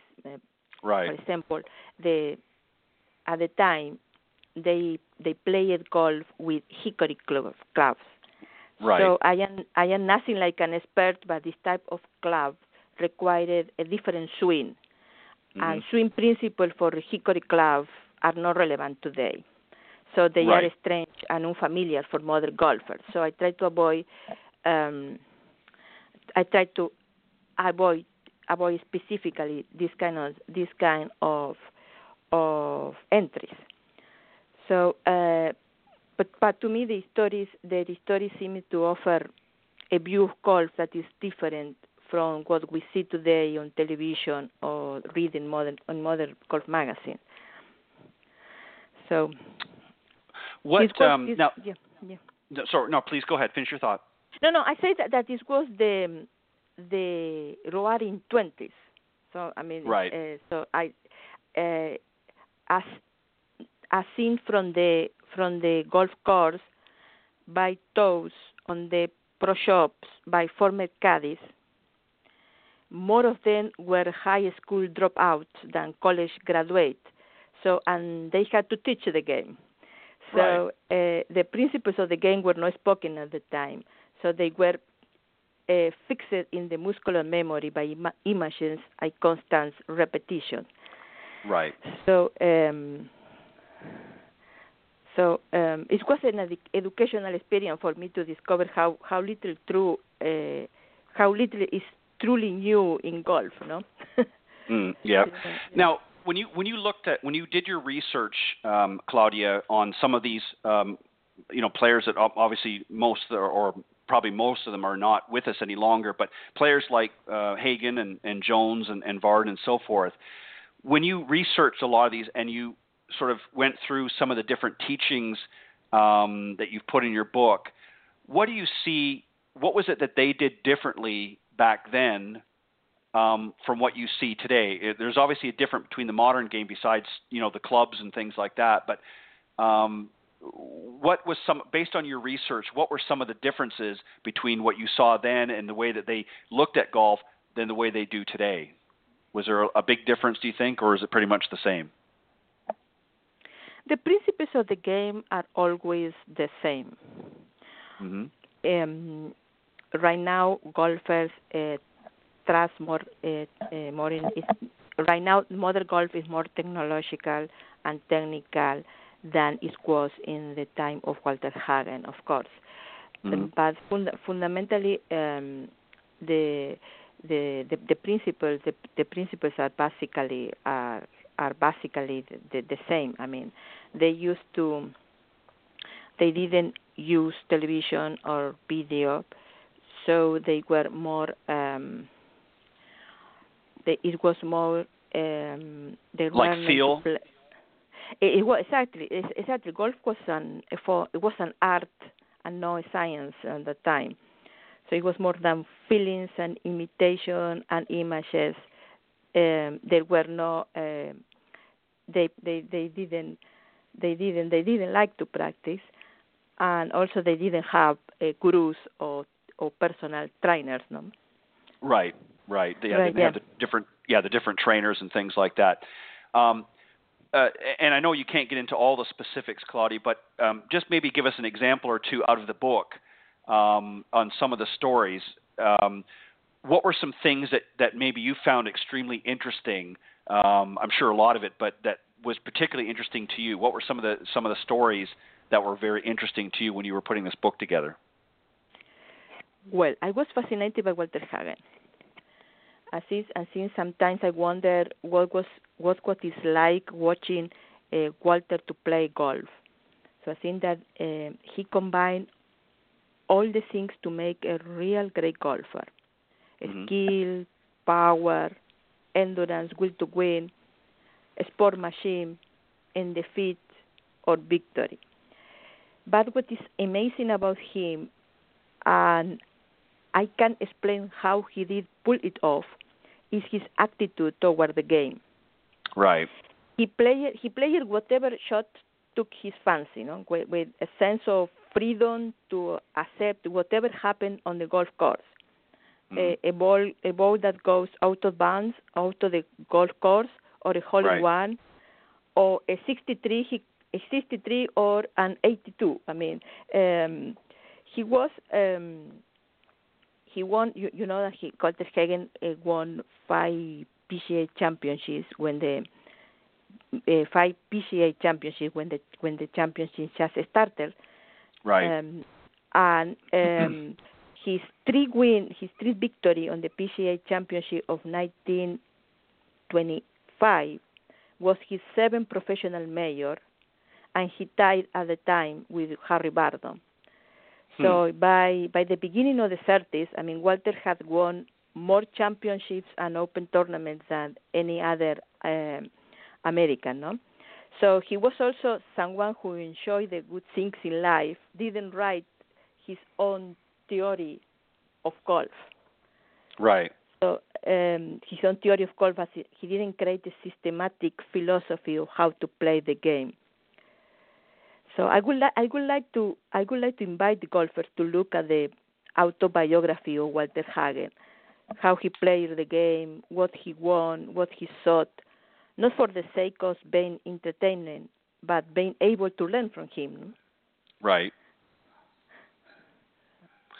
Do you think, is there a golfer today, Claudia, that you see that kind of reminds you a little bit of some of the golfers that you wrote about in the book? Is there a golfer that's out there today in modern days that when you see them, it kind of reminds you a little bit of some of the information that you read on some of the golfers that you've written about in your book, that kind of mimics a little bit, do you think?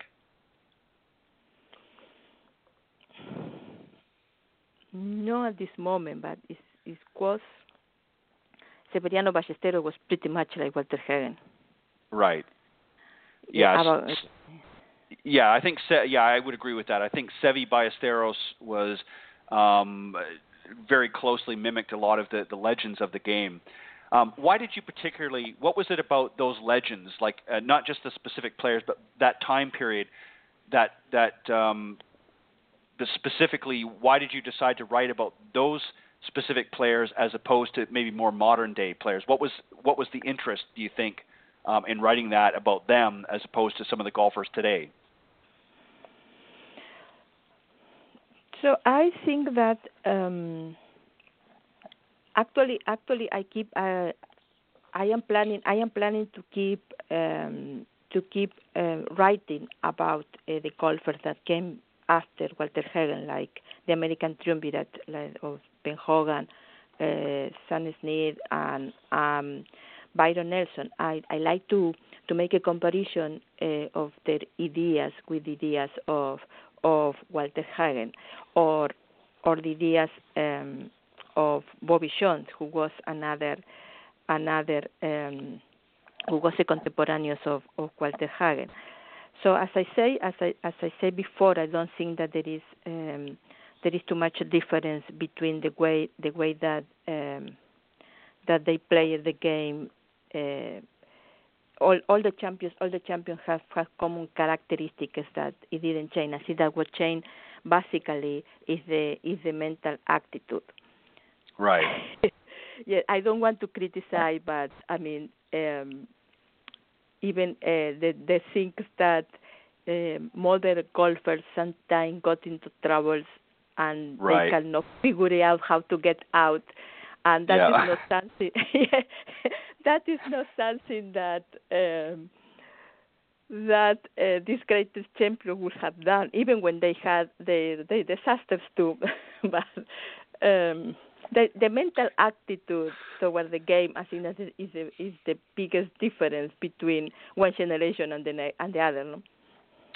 Do you think that the players of that time, like Sam Snead and Walter Hagen and Harry Vardon and those, compared to today's golfers, do you think that today's golfers there's more emotion involved in their play? Like, in other words, the players of that time frame that you wrote about in the book, do you think that they were less emotional in their play? In other words, things sort of rolled off their shoulders. They didn't get as upset. Things didn't bother them as much when they were out in the golf course than some of the players today. Is that kind of what you were talking about?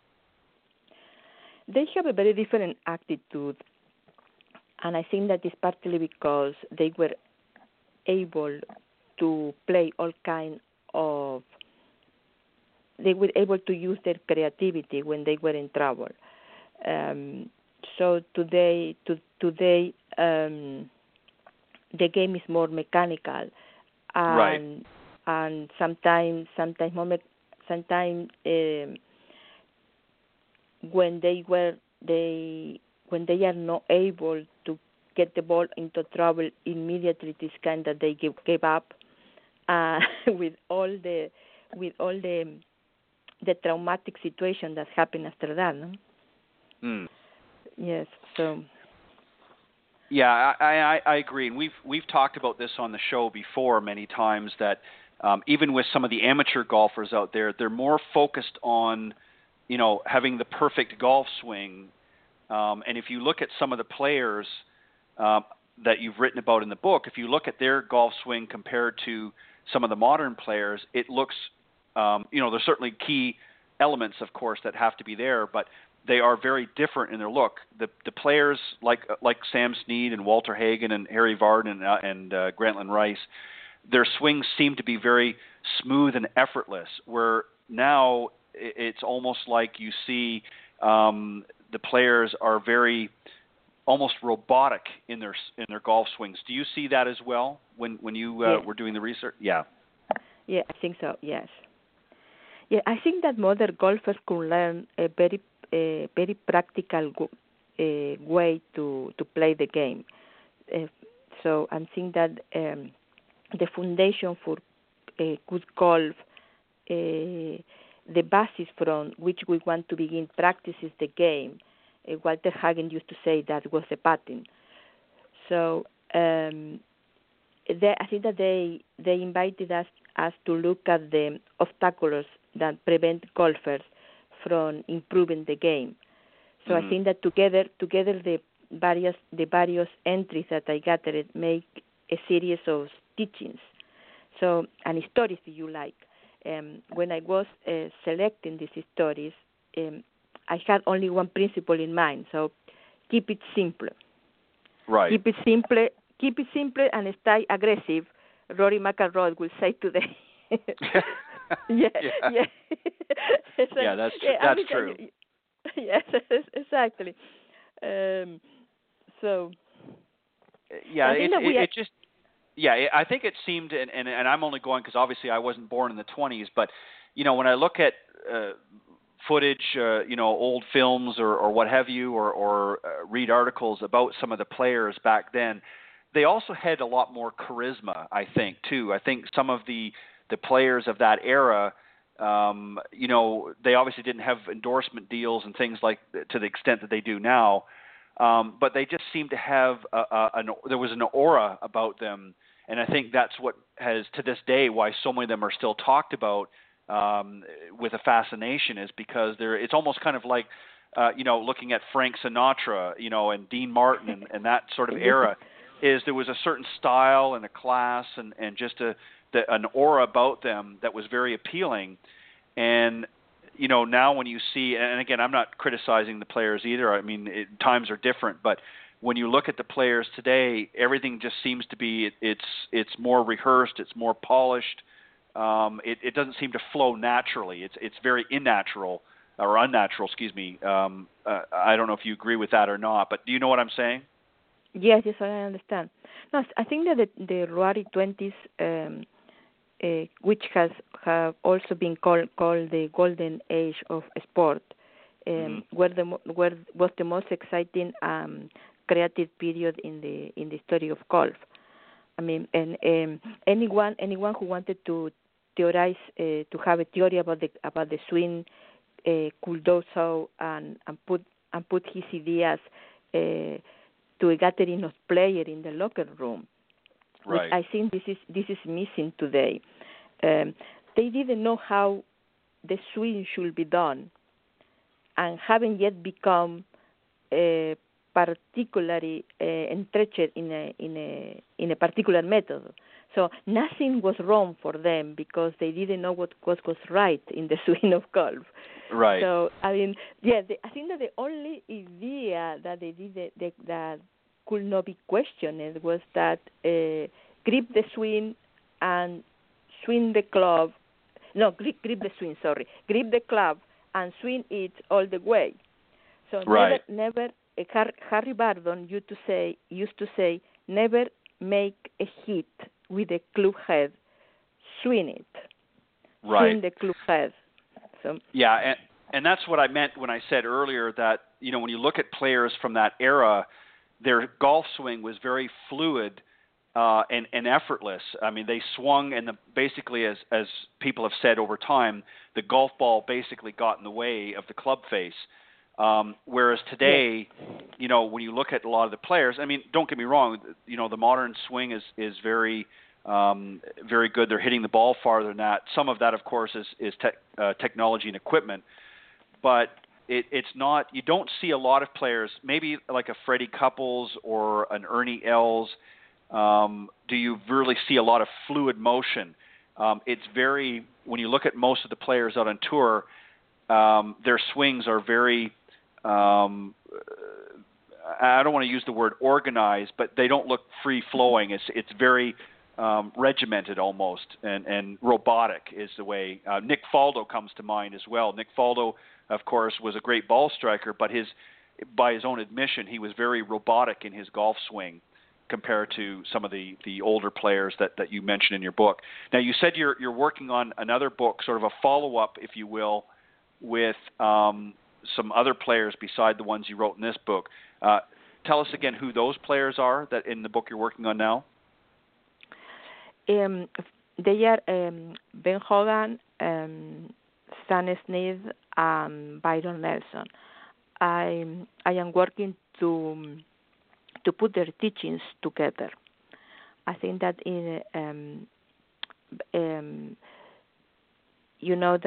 probably Ben Hogan has written the greatest bestsellers in golf.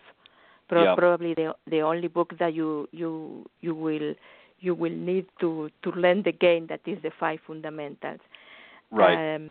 But I don't try to reproduce this book, but I try to present Ben Hogan under a different light and summarize his philosophy of the game along with the philosophy of his greatest contemporaneous that were Byron Nelson and Stan Smith.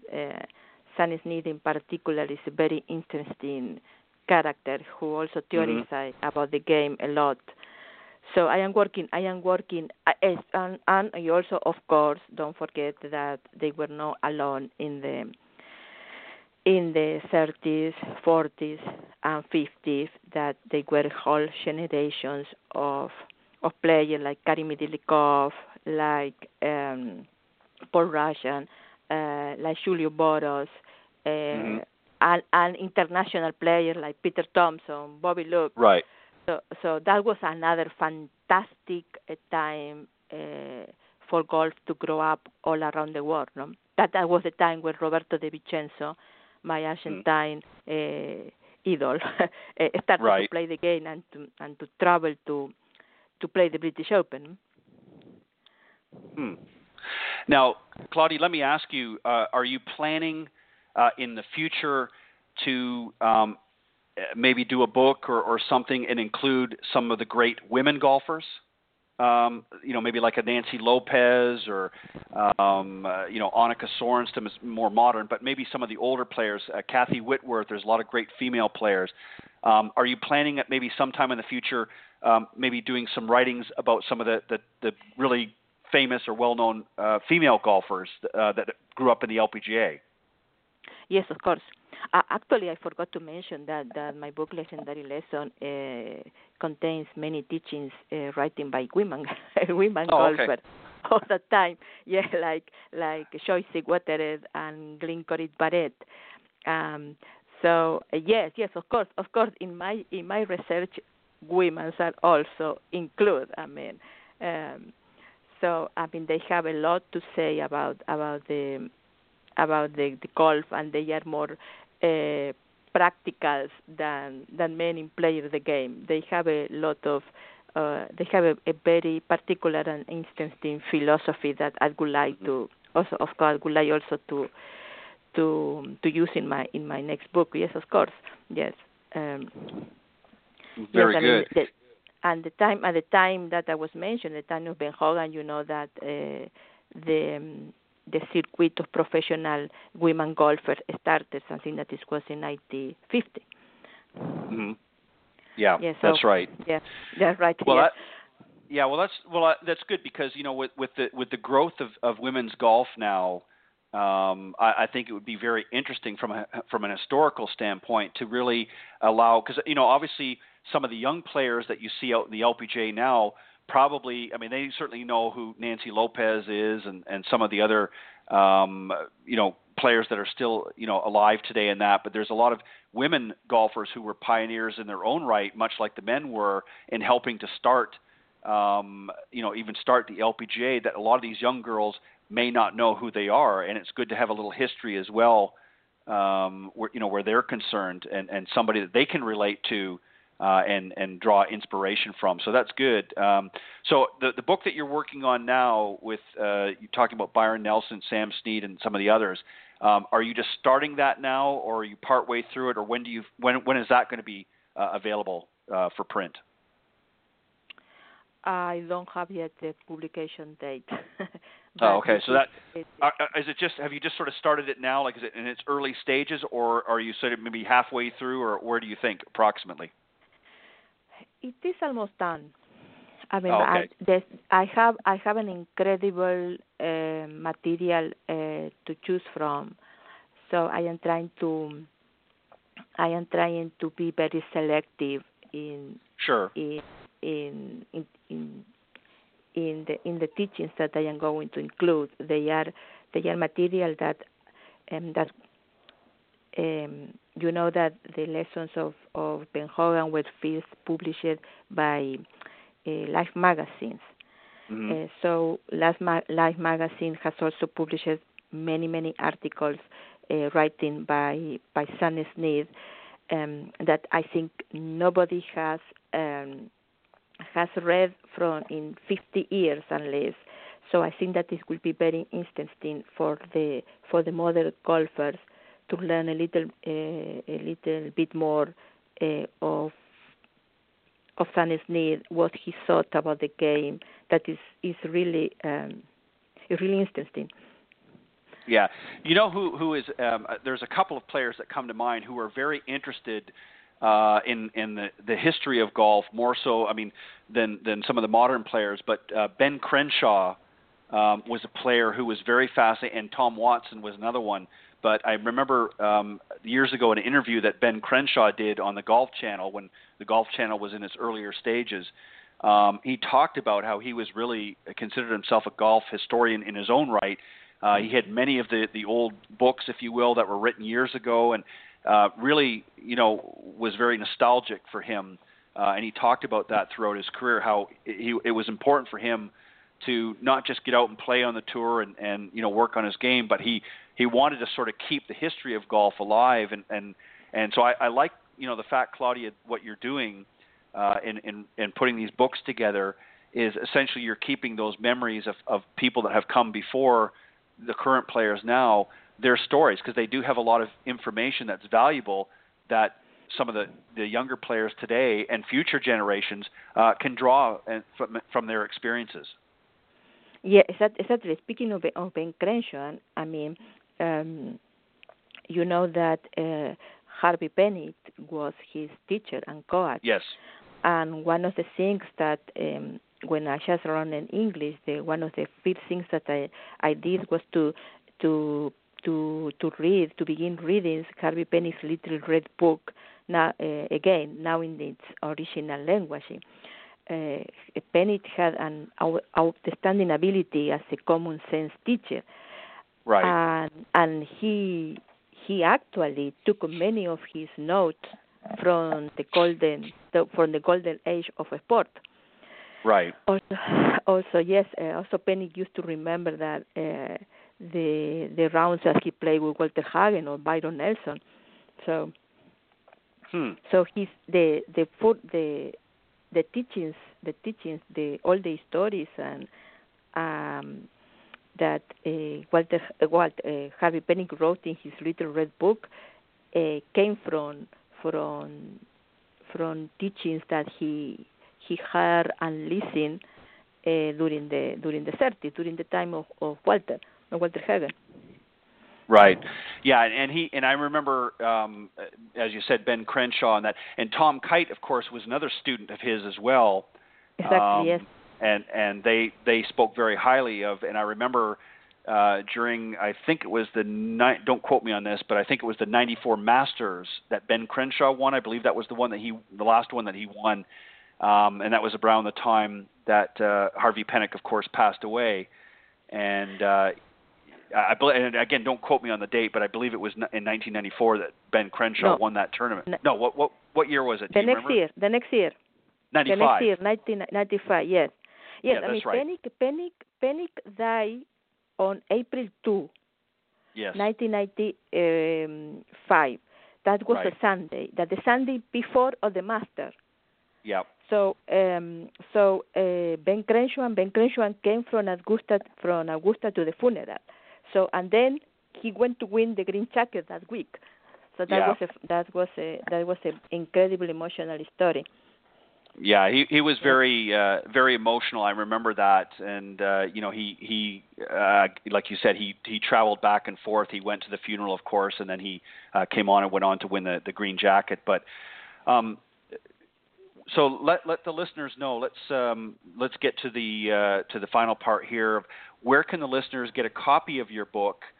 Is it available in hardcover as well as is it available like in an ebook for somebody that has like on Amazon or something like that? Where can they like a Nook or something? Where is it available? Yes, it is available in hardcover and ebooks in Amazon. It is in Barnes and Nobles. I think that it is in every place where books are sold. Okay. Yes, but you can find this by going to Amazon instead. I mean, and also you can access to the website of Barnes and Noble. It is there too. So and another websites too.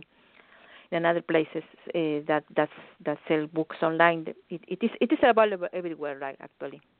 Okay, perfect. And it's, of course, Legendary Lessons, and it's, as I said, it's featured some great, here's just a few of them, Walter Hagen, Bobby Jones, Harry Vardon, and Grantland Rice. And who are a couple of the ladies that you have in the book, just to mention them? Of course, Vivian Doran, Glenn Corit Barrett, and Choice Guterres.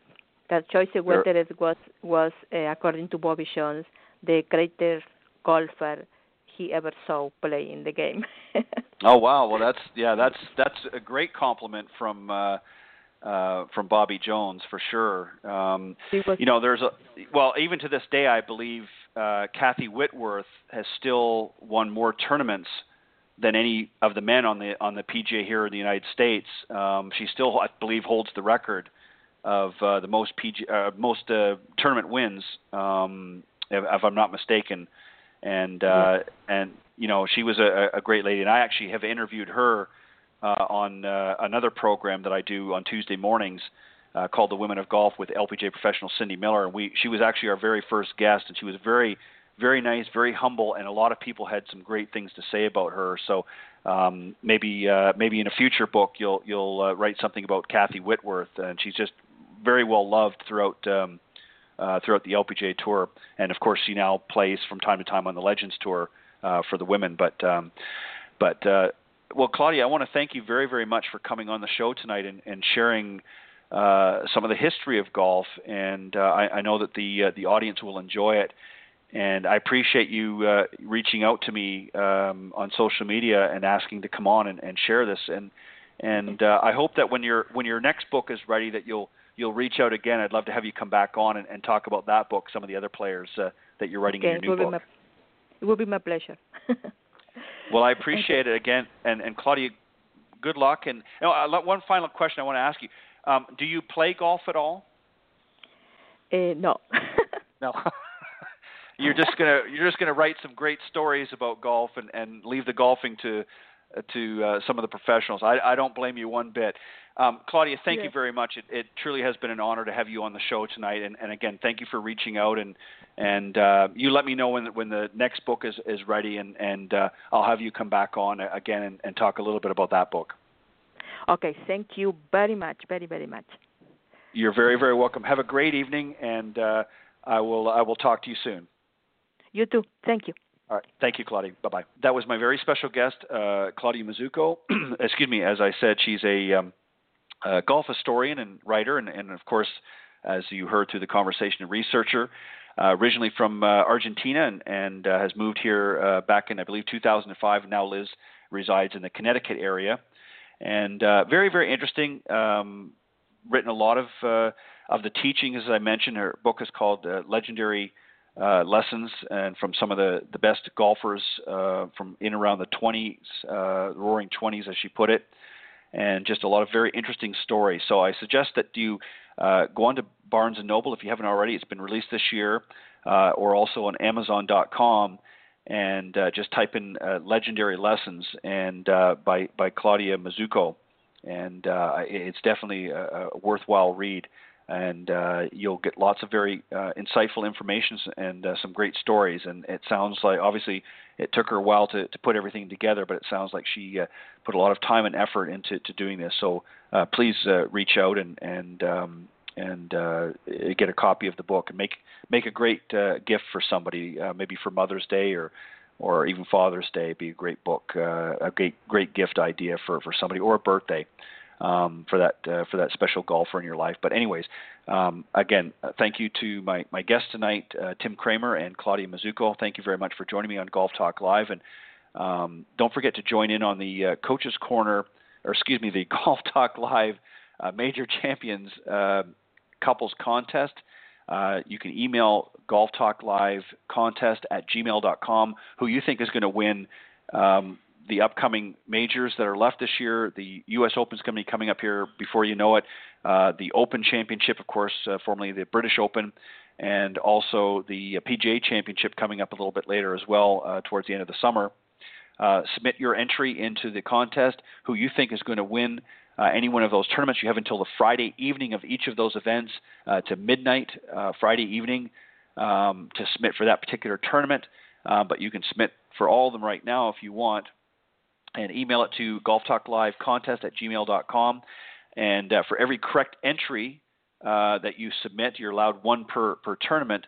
So I would suggest that you do them individually. That gives you 3 more chances.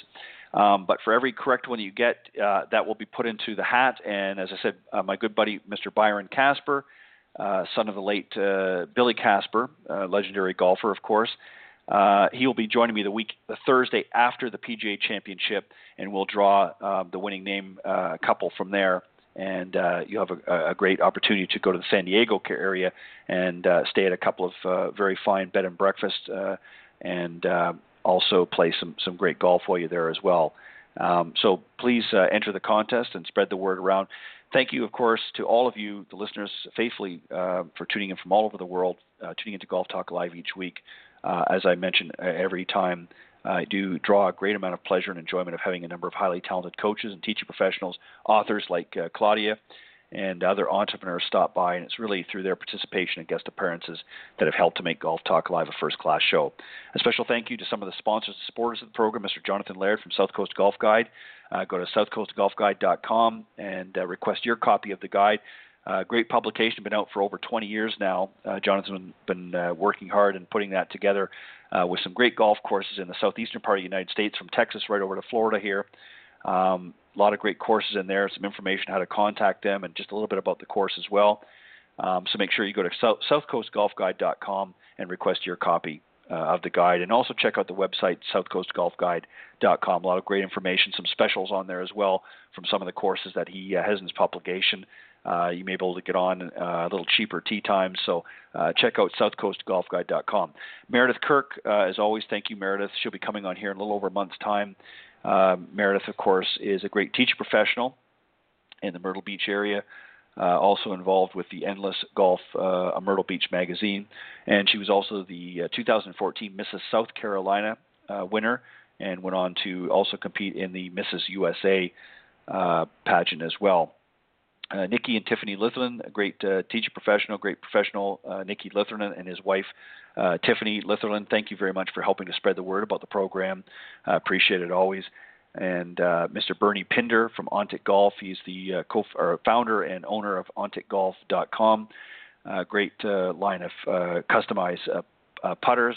Make sure you go to OnticGolf.com and get your putter. It's certainly well worth the money, and it's customized to your specifications. So check out OnticGolf.com. Mr. Sean Kelly, owner of LinkedGolfers.com.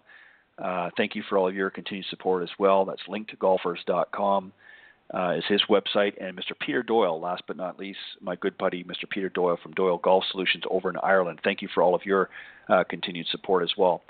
Again, thank you guys for tuning in this Thursday evening. I hope you enjoyed the show. We'll be back next Thursday at 6 p.m. Central right here on Golf Talk Live. God bless and everybody, and have a great week.